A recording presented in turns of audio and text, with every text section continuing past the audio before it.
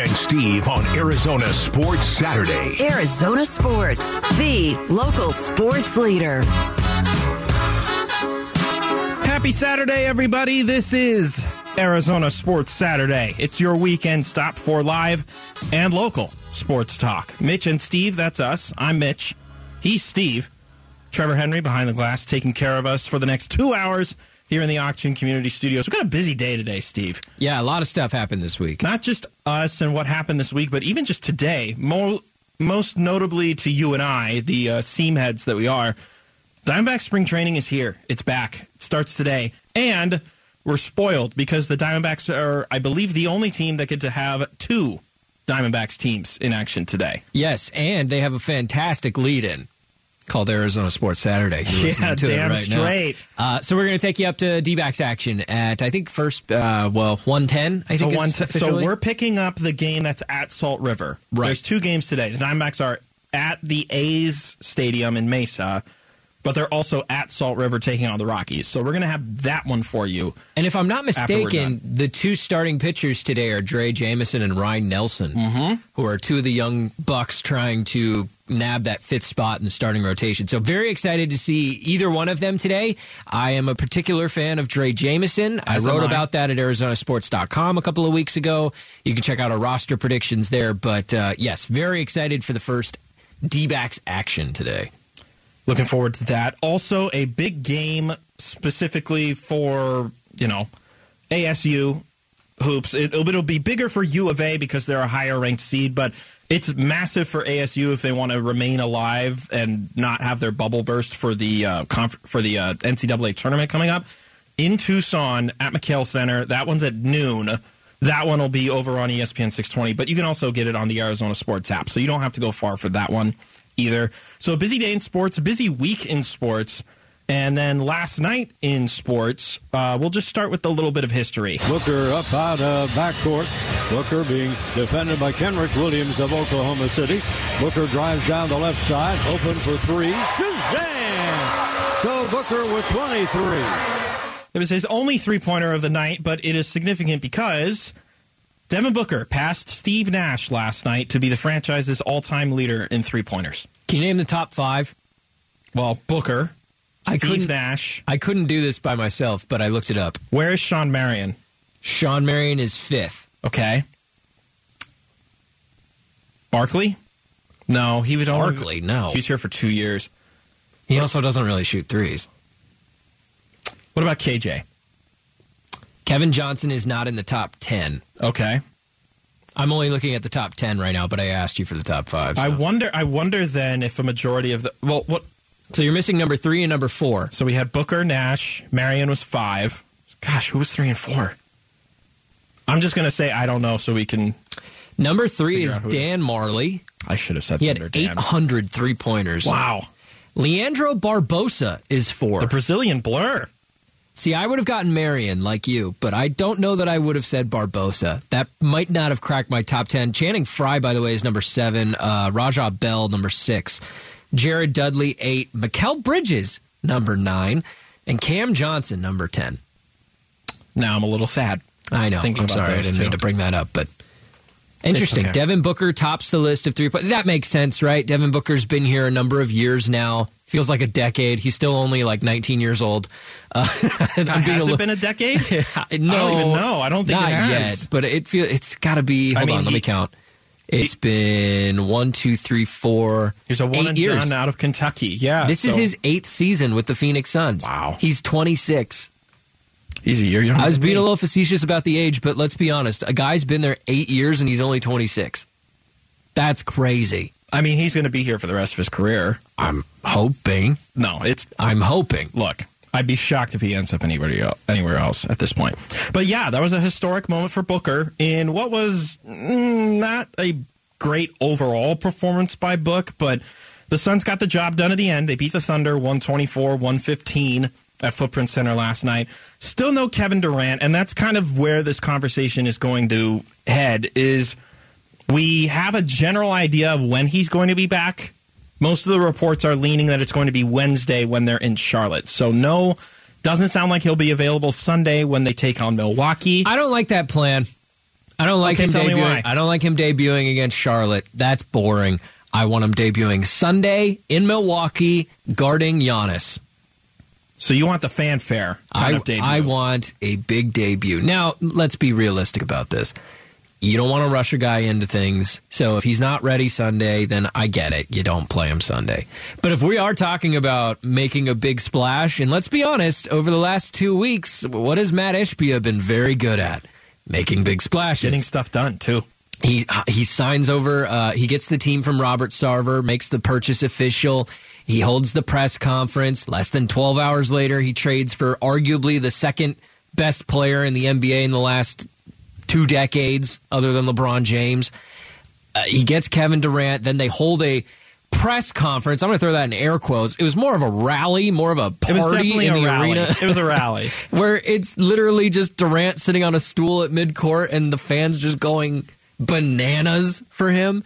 They like making a splash. They like making the headlines. Then why not debut him in Milwaukee against the team that beat you in the NBA Finals, against Giannis? What is he now, 2-time MVP? Here's my counter argument. Didn't they just try this with Devin Booker on Christmas? And then what happened? Devin Booker's not debuting, though. Okay, but Devin Booker coming back from an injury and then re-aggravated that same injury in what was the last game on the NBA's Christmas Day slate. I think my point is simply if he's available, like if he's good enough to play Sunday, I want to see him play Sunday. Well, so it sounds like he's been able to do everything at practice. This is from Thursday, I believe, Monty Williams. He did everything today, so we'll see how all of the guys respond to what we did today. Today was probably close to the longest practice we've had all season long outside of training camp, so it was good to see everybody on the floor scrimmaging and getting after each other, chirping, and tons of drills. And so we'll just see how everybody responds. So it sounds like he's doing everything, but again, you just tried to do a similar scenario where, oh, you got this big game coming up, and it's Christmas, and it's against the Nuggets, it's on the road, and we potentially have Booker fully ready to go, and it turns out he wasn't fully ready to go. And I don't want to risk that with somebody that you mortgage so much of your current, albeit your future as well, but very much your current roster in order to push for a stretch run. And by the way, I have somebody on my side, just saying, mutual friend of the show, Lorenzo Alexander.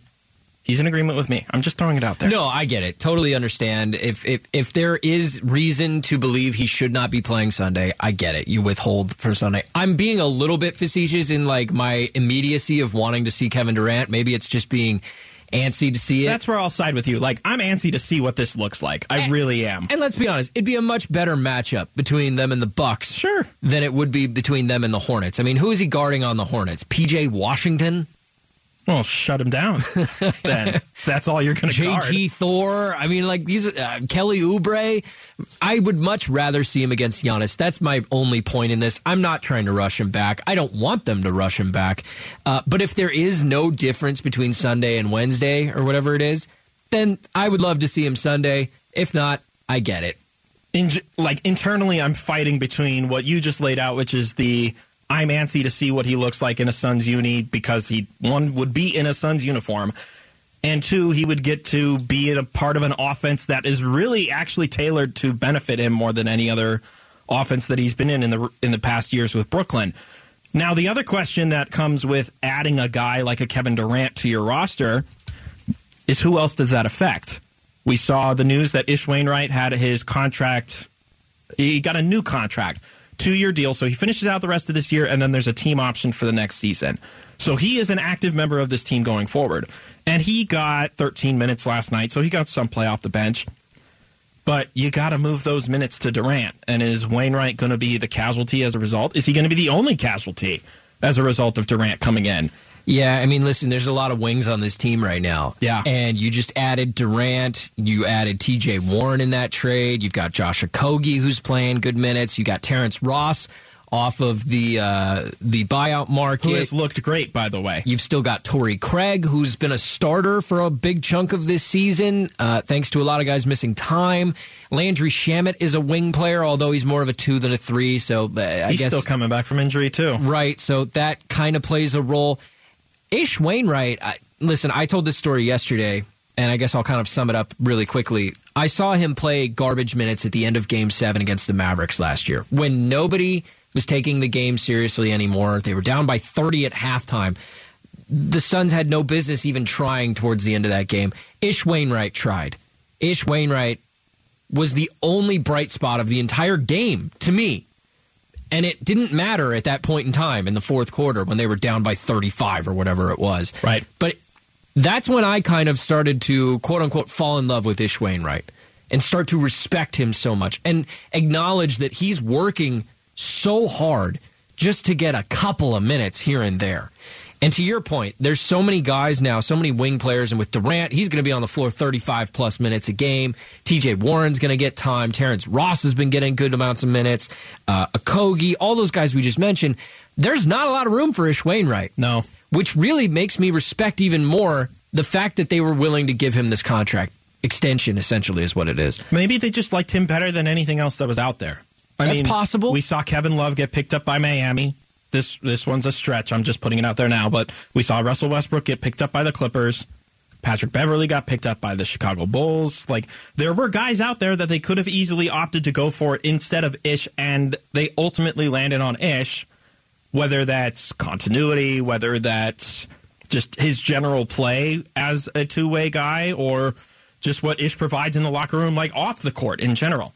It could be any number of things, but they chose Ish, and maybe that'll be the right choice going forward. And listen, just because they made this move with Ish doesn't mean that they're done churning the roster. Is there a chance that somebody's sitting out there and one of their point guards goes down? All of a sudden, you need somebody to back up Chris Paul. Maybe there is a chance that they go and look at Derrick Rose, which I think was reported by Chris Haynes yesterday, that they would be observing Derrick Rose for that possibility. Yeah, that could still happen, and anybody could get cut at any given time. But the good thing is here, we're talking about the bottom of the roster with the Suns. Right. Not the top. Remember how many years we spent talking about who is even the starter at small forward? Is Josh Jackson the guy? Right. What about center? Is Alex Len the guy? But more often, we're not worried about any of that But anymore. more often than not, depth will be the difference. Right. Especially in a playoff series where... It was last year. You're going to shrink the roster, or you're going to shrink the rotation at some point. You might only see 8 guys out there in most of the playoff games going forward. But it's a matter of how do you utilize the rest of the guys in the moments that you don't expect or that the other team won't expect. The guys like the Ish Wainwrights. Coming up next, how does new Cardinals head coach Jonathan Gannon compare to former Cardinals head coach Cliff Kingsbury? There's one big thing he's got going for him that Cliff never had. I'll tell you what that is next on Arizona Sports Saturday. Mitch and Steve on Arizona Sports Saturday. Arizona Sports, the local sports leader.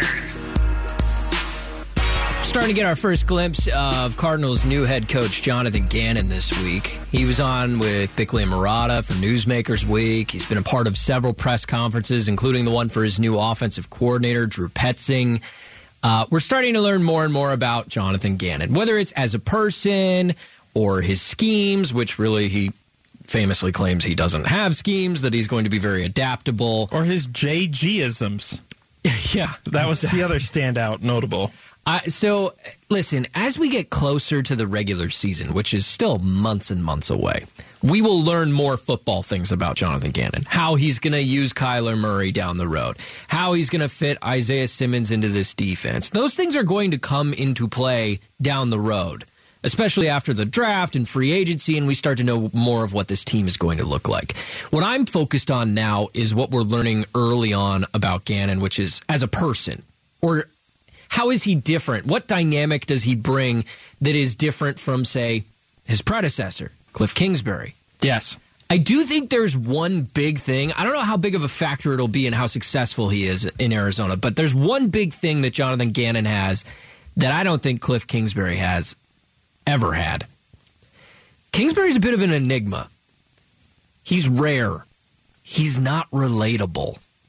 He's a single guy who lives by himself in the fanciest. He single? Well, I he think may have a bunch of that, though. He may have a girlfriend, but he's, you know what I mean, not married, no Sure. family, no kids, lives in a fancy house on the side of Camelback Mountain, I assume.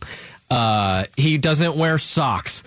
Like, you know, these are all minute things, but I'm just describing the person. He's a Ryan Gosling-looking dude who is a good-looking dude who lives in Scottsdale by himself, essentially, is my point, right? It's just not very relatable. So you're saying there's nothing to him other than his looks? Jonathan, no. That's not my point. My point is he is different from the average person. Yes. I can't really relate to many of those things I just labeled off about him. As opposed to Jonathan Gannon, who comes in, he talks about his family. He made a joke with Bickley and Murata, like the proof is in the pudding, and my 2-year-old loves pudding. That's just funny. It doesn't mean that he's going to be a better coach than Kingsbury, certainly, but he just comes off relatable, and it shows in this one clip that I found. There was a video the Cardinals put together of Jonathan Gannon meeting all of the players for the first time a couple weeks ago. And there's one interaction in particular that's hilarious to listen to when he meets Rondale Moore. What's up, man? How you doing? Good. Good. Shots. Explosives. You can run. And you know what? That is super awkward, and we can all relate to it. Can I throw another one at you? Yeah. Because this one was from the presser he had on Thursday with Drew Petzing. Gannon was asked about a Colt McCoy update, but it just went to a whole nother level of hilarity. A little minor procedure after the season was done, but he's down there. He looks good. He wants to play me in one-on-one, too, so he'll be ready to go. Why do all these guys want to play me one-on-one? I don't understand. The quarterbacks, too, I said I'll dunk on both of you guys. He's just... Why do they want to play me one-on-one? I'll dunk on them. He's so more relatable. He's more personable. And again, this doesn't mean he's going to be better with the X's and O's, that his defense will be better than last year's defense, or that he's going to fix Kyler Murray because he's relatable. None of that is what I'm saying. It's just that the Cardinals finally have a head coach where I can listen to him speak. I can listen to this funny interaction with Rondale Moore and go, man, remember that time I didn't know what to say when I met that guy and I didn't know what to do with my hands. Remember that time we kept hearing the phrase high level or got to give him credit or execution over and over, press conference after press conference, sometimes 4 days out of the week? You're not going to get those kinds of responses every single presser from Jonathan Gannon. You're going to get something different every single time. You're going to learn something new about Jonathan Gannon every single time. Now, where I'm curious, is this all just Is this like the honeymoon phase of this whole thing? Everybody's happy. You're noticing cool little things about them as you grow happier, and you're at a point where you're like, wow, I don't want to be with anybody else. Let's see after the first game of the season if any of that flips on us. Totally agree. Right? I'm loving everything that we're getting right now, at least from a speaking standpoint, and you should feel that way. It's the offseason after a miserable prior season, and to his credit, Michael Bidwill had to do something that maybe he didn't want to do, but he bit the bullet and ate up 2 massive contract extensions that he himself handed out in order to get this club fixed. So props to him for that. And at the same time, we all feel good about the new direction, or at least better about the new direction. There's the flaws that have been pointed out with it, but everything I've heard so far, everything I've seen so far, I'm on board with it. Yeah, I guess it's just refreshing to see somebody who provides right out of the gate some imperfection. Yeah. And that's no offense to him, but he's a little goofy and awkward at times, and that's okay. It's refreshing because for the last, 4 years, we had a guy in Cliff Kingsbury who seemed like a nice enough guy. He was a smart dude. He came in with a plan, and credit to him, he stuck to that plan. It was just not a very good plan to begin with. Yeah. He wasn't relatable. And that's to me, that's to fans, that's maybe even to some of the players. It's hard to relate to that guy because he's a bit of an enigma. Steve Wilks, I would argue, is a little bit the same way. He was such a tough dude. But I at least got the impression of who Steve Wilks was as a person. I never got that impression of who Cliff Kingsbury was as a person, or I should say as a coach. Right? Yeah. What is the thing about Cliff Kingsbury as a coach that makes him stand out compared to everybody else? Steve Wilks was a bit of a hard ass, right? Yeah. He was going to make sure that you were going to do your job, go out there, do your job. And disciplinarian. What did we point out a lot? That he didn't do a lot of the blame on himself. He blamed the players for most of the weeks of the season. And then when it got towards the end, he flipped the script, but it was too late for him to flip that script. I think there's going to be a competitive balance with Gannon of understanding whether or not it was a player problem or it was a scheme or play design problem or if it was a him problem. I think he's going to be the most modest coach that we've had since Bruce Arians, quite frankly. Yeah, I mean, I think that fans can probably look at Jonathan Gannon and see a little bit of themselves in him. And that carries some value. I'm not saying they're going to win or lose more games because of it. I don't think that that's fair, but it's something that we just haven't had in Arizona in a while. Somebody who can relate to the fans, can relate to players even a little bit better. Cliff Kingsbury, I mean, just another one example, flying, by himself to the Kentucky Derby to hang out with Tom Brady. It's like that kind of stuff. He was almost like celebrity coach of the Cardinals. And I don't want that again. And I feel really confident that Jonathan Gannon is saying all the right things. I hope that he does all the right things from here on out, and I'll give him the benefit of the doubt. I think we should all throw our weight behind the coach. I want to see him do well. Yeah, I want to see this team fail. It's no fun to watch this team fail. I even want to see Cliff Kingsbury do well in whatever he chooses to do next. We know that he interviewed for a couple of jobs. I don't think any of them ended up coming to fruition so far, but that guy's going to be in football again. I feel confident, and I want him to do well, but it is refreshing to me to see interactions as awkward as this one where Jonathan Gannon's literally meeting a football player and going, shoo, shoo, shoo, shoo. It doesn't make any sense. It's nonsense. He's looking at Rondale Moore and going, fast, you're fast. It's like he's just naming off what the players are good at. He met Will Hernandez and goes, you're a big guard. Yeah, no kidding. He's just identifying the top qualities in each guy. Yeah, it's like walking up to Kyler Murray and being like, you throw the ball. That's kind of what I do here. I mean, it's easy to do. Goofy. It's easy to do research on the guys that get the most attention. And you know what? That's what happens when you're meeting people, right, for the first time. And keep in mind, he's their boss now. Yeah. It's an awkward first encounter, and it's awesome to see. I'll compare it to his previous compadre. I don't know what the best word choice is, but Nick Sirianni didn't have the greatest opening press conference interview when he joined Philly a couple of years ago. But look at the moxie that team had last year, where so many times I would look at the way that things were handled by Cliff Kingsbury versus how Nick Sirianni handled those things. There was the phrase Coach Bro that was thrown out quite a bit with Kingsbury. No. Nick Sirianni is Coach Bro, right? He's mean-mugging the cameras on the sideline. He's holding up his hands across the way to the Chiefs players. It obviously backfired on him. But Nick Sirianni clearly exuded that confidence while at the same time being really darn good at his job. And I think Gannon's going to eventually be the same way. It'll take a little bit, but he learned under the same guy. I see it being a possibility. Yeah, and I look at those press conferences on Monday, the day after the game. And for Cliff Kingsbury and especially Steve Wilks, they were all the same. And maybe you could attribute that to being even-keeled as a head coach. Win or lose, I'm still the same guy, and there's some merit to that. Mm-hmm. But at the same time, I think Jonathan Gannon's going to come in, and if things went horribly wrong, he's going to be ticked about it. And I like that. And if things went really, really well for the team, I'm hoping that he's able to keep that even keel. So I want a little bit of both. And I don't think that's too much to ask for. I just see him as much more relatable than Cliff Kingsbury ever was. Coming up next, Diamondbacks GM Mike Hazen doesn't care what other teams are spending. Wait, what? That's next on Arizona Sports Saturday. Mitch Feraldis, Steve Zinsmeister, Arizona Sports Saturday. Arizona Sports, the local sports leader. Mitch Feraldis, Steve Zinsmeister here on this Arizona Sports Saturday. Fun fact, Steve and I both had to host for 4 hours one of the days this past week on this station. And at the same time window. How about that? Yeah, I was on with Gambo yesterday. And then Cody and I filled in on Monday. We talked about a lot of baseball yesterday, which I was excited about because we get our first D-backs action today.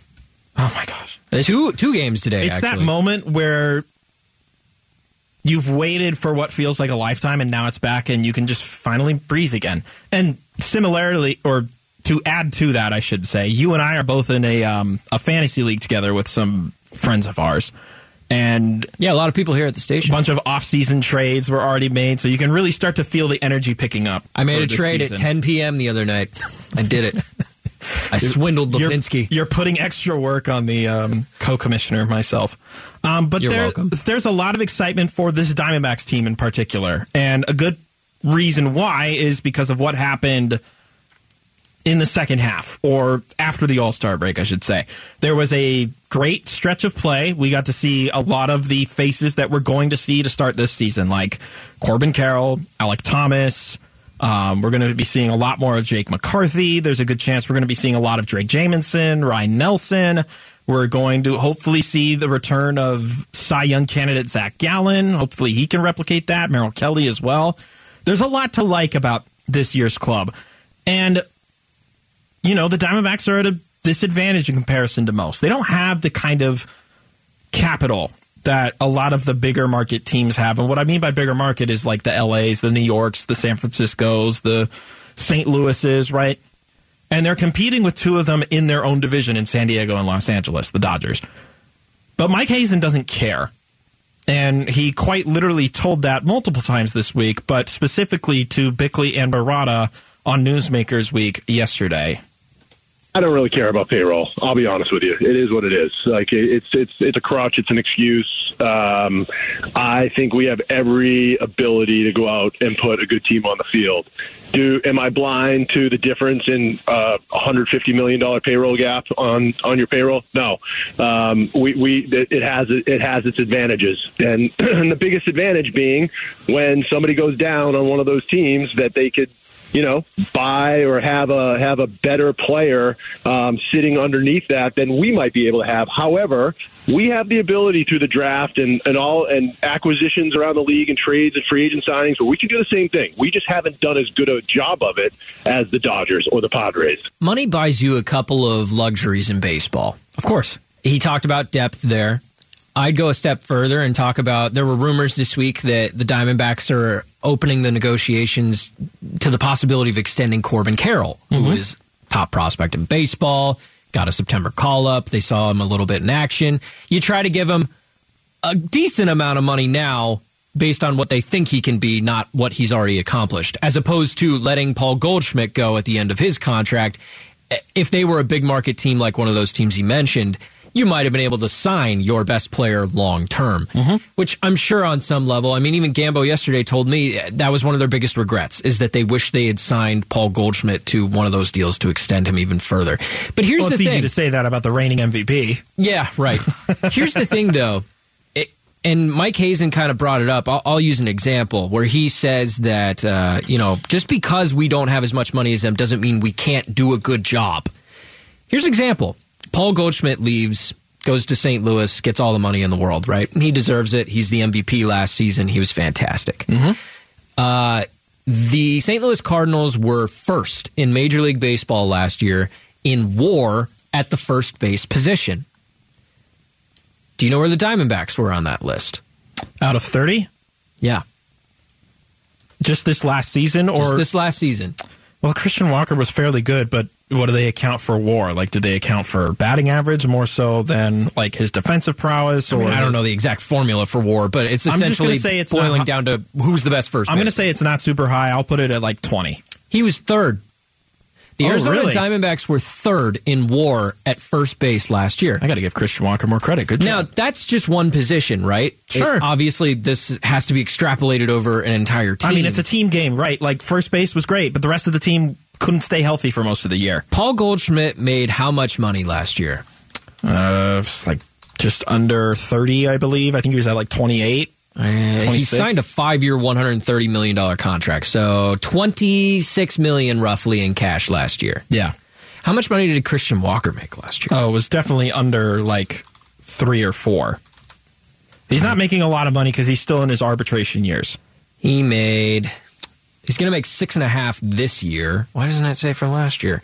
2022, $2.6 million. The Arizona Diamondbacks had the third best first baseman in baseball last year for $2.6 million when they let Paul Goldschmidt go, who is number one, granted, and a distant number one, but they would have had to pay an extra 24. Oodles more cash for him. Sure. Do you see my point? Like, Mike Hazen is right. You can do good things with less money. But here's the thing. I think Mike Hazen is trying not to make excuses. He's done making excuses. And I like that. I just think that a lot of teams, they have a built-in excuse. well, if the player's not good, we'll just go spend money and get a different one. Yeah.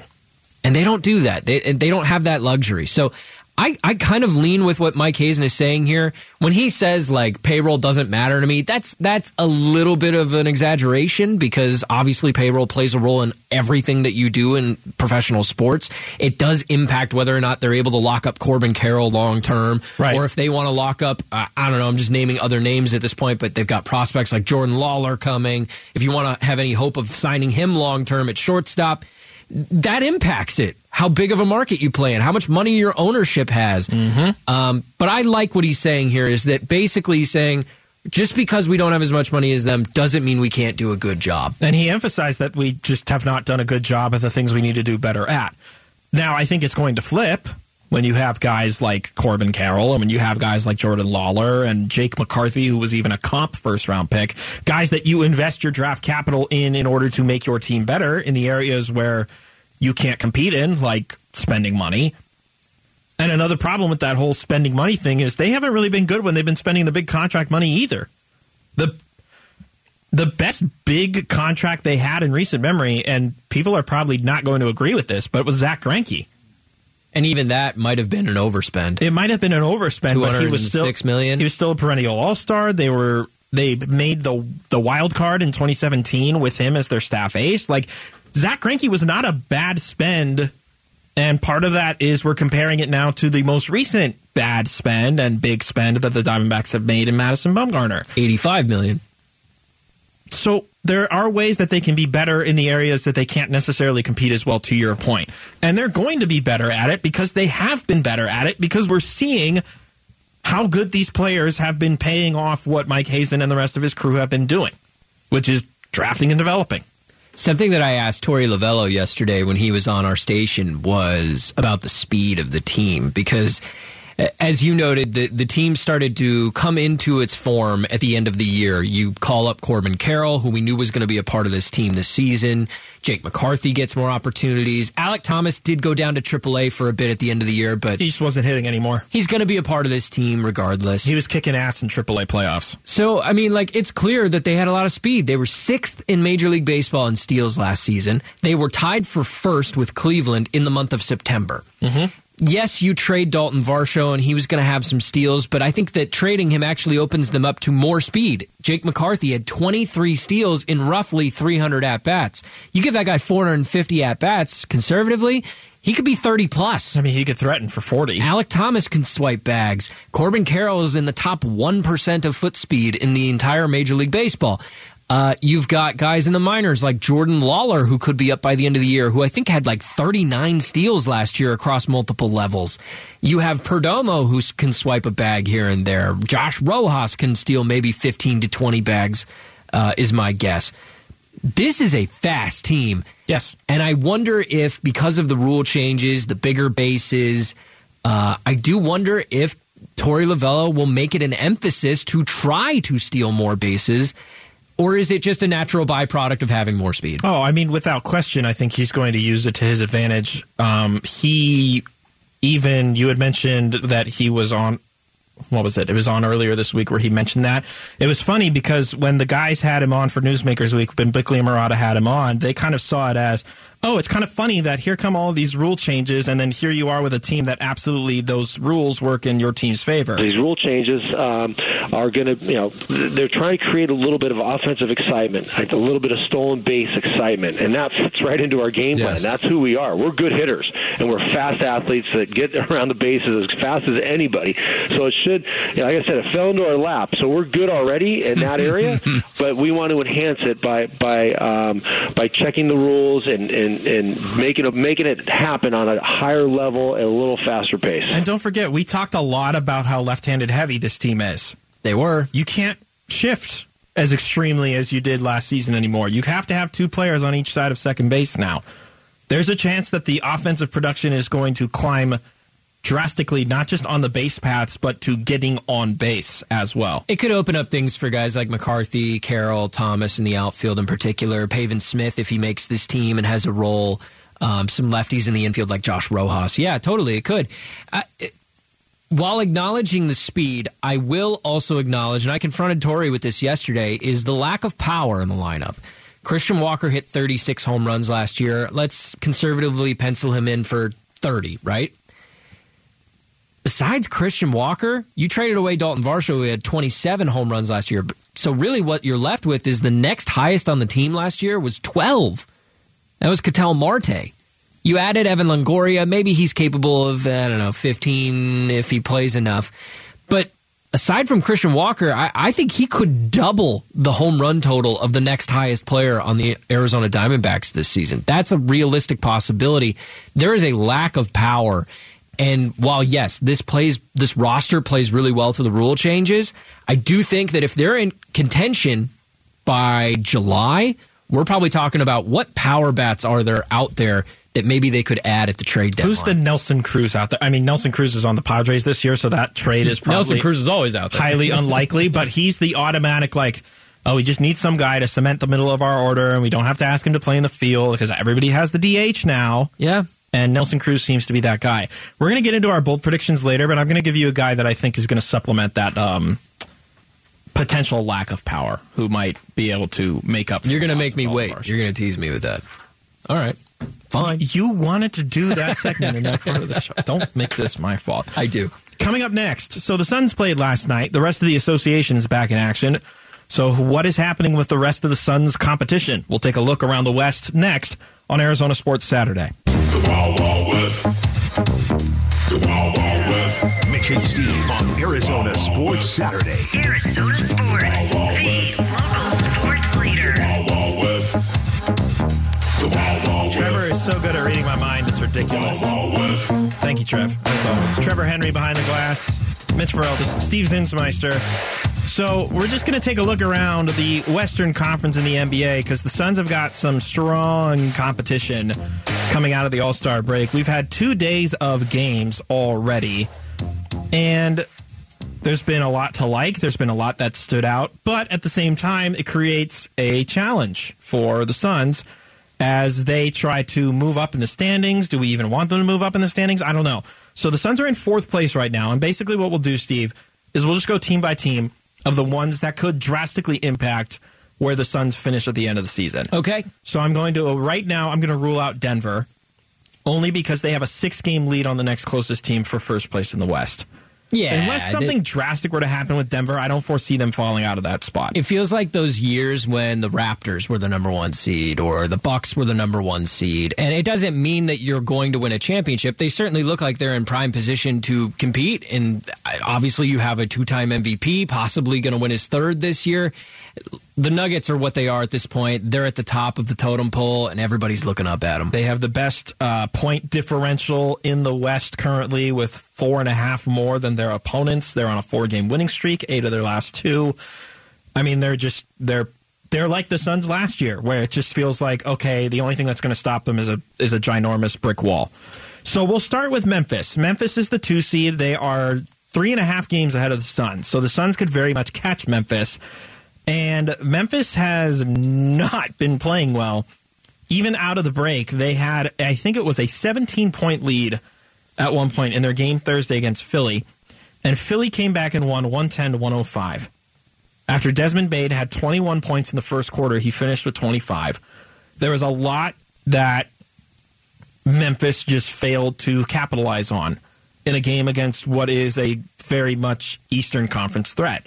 Yeah, Memphis is an odd team, so they went on a stretch of wins a little over a month ago where they just could not lose a basketball game. Now, they weren't playing the most competitive teams at times, Sure. The Hornets, the Magic, the Spurs twice in a row, but even the Suns were there in that mix. They won But that at the game same by 30. time, you should beat those teams. But then they go on a 1, 2, 3, 4, 5 game losing streak here, 1 win, then 3 more losses, then 2 more losses in their next 4. I mean, It's been a rough stretch for Memphis. 4 of their last 6, I think you mentioned. They've lost 1 game now at this point, but they're still the 2 seed. They built up a really good cushion at the beginning of the year, and they still have Ja Morant. And in the game of basketball, if you have the best player on the court, odds are you're still going to win some games. The national discussion seems to center around, see what I did there, center around Steven Adams, who has been out with an injury. He kind of helps make their offense function properly.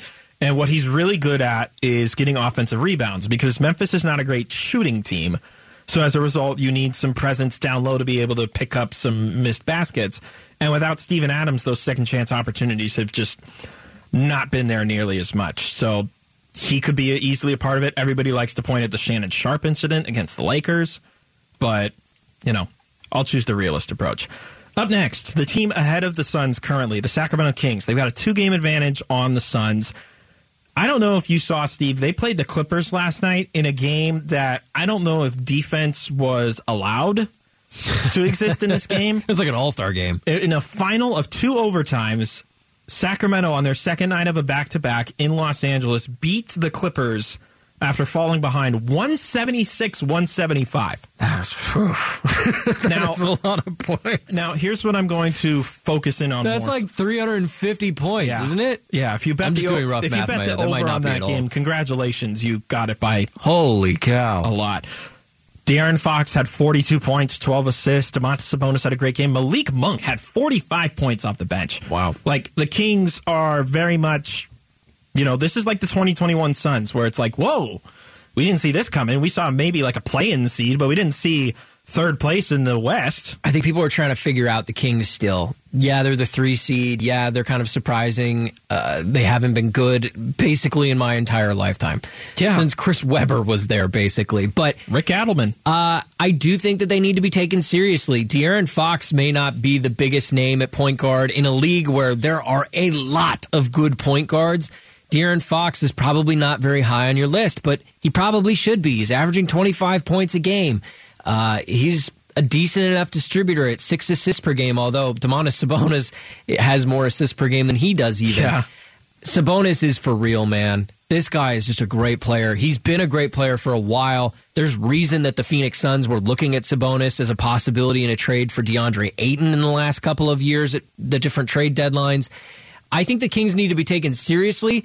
I don't think that they've put it together enough years in a row now for them to be ready to have that level of success. A lot like what we talked about with the Pelicans last year, right? Mm-hmm. Where dangerous team to meet in the playoffs for the Suns, but they just weren't ready to take that next step yet. Now, their opponent is the 5th seed, and the Suns should be thankful that the Clippers lost last night because they retook 4th because of it. But the Clippers, who had the 175 of the 176 to 175. But more importantly, Russell Westbrook started last night for the Clippers, and he had a plus-minus of +3, scoring 17 points, 14 assists, had a steal, 5 rebounds. Did turn the ball over 7 times. He did foul out as well. But now you start to wonder, okay, we've seen it once. Are we going to see a similarly strong performance out of Russell Westbrook again? And does that increase the threat that the Clippers could be in the West? Yeah, the threat of the Clippers in past years has always just been, is Kawhi going to be healthy or not? And I guess you could throw that. He was pretty healthy last night. You could probably throw that same caveat on Paul George. But now that you have both of those guys in the lineup regularly, and you add a guy like Russell Westbrook, who we can all agree is a dynamic player, I would also argue he's a bit of a locker room cancer. I mean, the guy's been on, 5 teams in 5 seasons at this point? He just hasn't found a fit. We all know what he can do, and we all know what he can't do, more importantly. But the question is this finally the trio for Russell Westbrook where it all clicks? I would argue that in Oklahoma City, they had a really great trio. James Harden was still kind of coming along, but we all knew he was really good. This could finally be the fit for Russell Westbrook, because L.A. was never that, well, I should say the other L.A. The Lakers were never going to be that fit for him. He's reunited with Paul George, too, who apparently did a lot of work to convince everybody to bring in Russell Westbrook. Houston was never the fit for him. Where else is he? The Wizards. The Wizards was never going to work for Russell kind of Westbrook. A free pass season for him. If and only if Russell Westbrook fits into this equation with the Clippers, then they're dangerous. They're really dangerous. And I think him starting kind of hints at what his role could be going forward. 6th place, you've got the Dallas Mavericks. They are a full game behind the Suns, so very much lurking. And they had an easy matchup coming out of the break. They had the Spurs on Thursday, 142-116, a win at home. Got a good game from Luka Doncic. You got a good scoring night from Kyrie Irving. I mean, that's kind of what you have to worry about, right? Is Dallas's offense is probably going to try to, we were talking about it outside as we were prepping for the show. Like, what was Mike D'Antoni's philosophy? Like, we're going to try and outscore you as best we can. Maybe we'll suffer on defense, but we got a lot of dudes that can shoot. You got Kyrie and you've got Luka Doncic on the same team. Both of them can very much pick their spots at any moment in time. They're going to be a threat. Yeah, I think the Mavericks actually have an upper hand on the Suns in a similar situation in that they get Kyrie Irving now. Yeah. Whereas we're waiting to get Kevin Durant in the fold here in Phoenix and see how that's going to work. Now, we all know it's going to work on some level, right? We're not worried about it not working. But you do need time to gel as a team, and we're running out of games here at the end of the season. The Suns fundamentally changed the way that their roster looks by adding Kevin Durant and subtracting Mikal, subtracting Cam, a couple other moves like Jay Crowder and Dario and all that stuff. Mm-hmm. They just need time together to figure it out. The Mavericks are going through the same thing by adding such a huge piece in Kyrie Irving. The difference is he's playing right now. Durant is not. Durant will be back soon. He will be. There's a cluster of teams that are the same amount of games behind the Suns right now. Minnesota, New Orleans, and Golden State are all 2.5 games behind the Suns at 7, 8, and 9 in that order. Minnesota, I believe they played yesterday. They got a comeback victory. Or no, they lost against the Hornets at home. That one's kind of a rough one for Minnesota. Golden State, in their second night of a back-to-back after losing to the Lakers on Thursday, they got the win against the Rockets back at home. And then, what was the other team I mentioned in there? Having to look back real quick, the New Orleans Pelicans. New Orleans has had it really, really rough. They're down without Zion, who's going to be out a lot longer than we expected. And then they lost by 5 points to the Raptors coming out of the break on the road. They have been struggle busting the last couple of weeks. I am still probably the most intimidated by the Pelicans. I just love their roster construction. They have something that I thought the Suns did really well the last few years is they have role players who fit really well. Like a defensive guy in Herb Jones who, like, that's not a big name player, but plays a big-time role. Mm-hmm. I like the mix of McCollum and Ingram and Zion. Certainly, we all know what he can do athletically. I'm still most intrigued by the Pelicans. The Timberwolves do have, the star aspect of it in Karl Anthony Towns, Anthony Edwards. Certainly, those two guys are capable of a lot of things. And then, the Warriors, I don't want to say that they're bad, but we can't shut them out until they shut themselves out. Well, and Steph Curry, when Steph Curry's on the floor, anything is possible. Yes. Is how I feel about it. I don't think that they're a well-constructed team at this point. I do think a lot of their age has a lot to do with it and a lot of their health, but they're sitting at 30-30. They're a 500 team right now. They could easily work their way up into a 5 or 6 seed. A full 3 games behind the Suns at 10 is Utah. And then the team that the Suns just beat last night, the Oklahoma City Thunder, are 4 back. They're tied with Portland at 11 and 12. And then you mentioned it that only 6 games behind. It feels like a lot given that we are leaving the Nuggets out of this conversation, 6 games ahead of Memphis. But the Lakers are lurking, and they won their first game out of the break the other night on Thursday. Are they really lurking? They're in the 13th spot, which the only 2 teams worse than them are the bottom of the barrel Spurs and Rockets. Let me rephrase it then. Are we going to discount them? I will. I don't think it's working in L.A. And again, LeBron James is just like that Steph Curry conversation we just had. When he's on the floor, anything is possible. Anthony Davis is otherworldly talented, but I'm not convinced he's even happy where he's at ever. I'm not sure he's ever been happy with where he's at.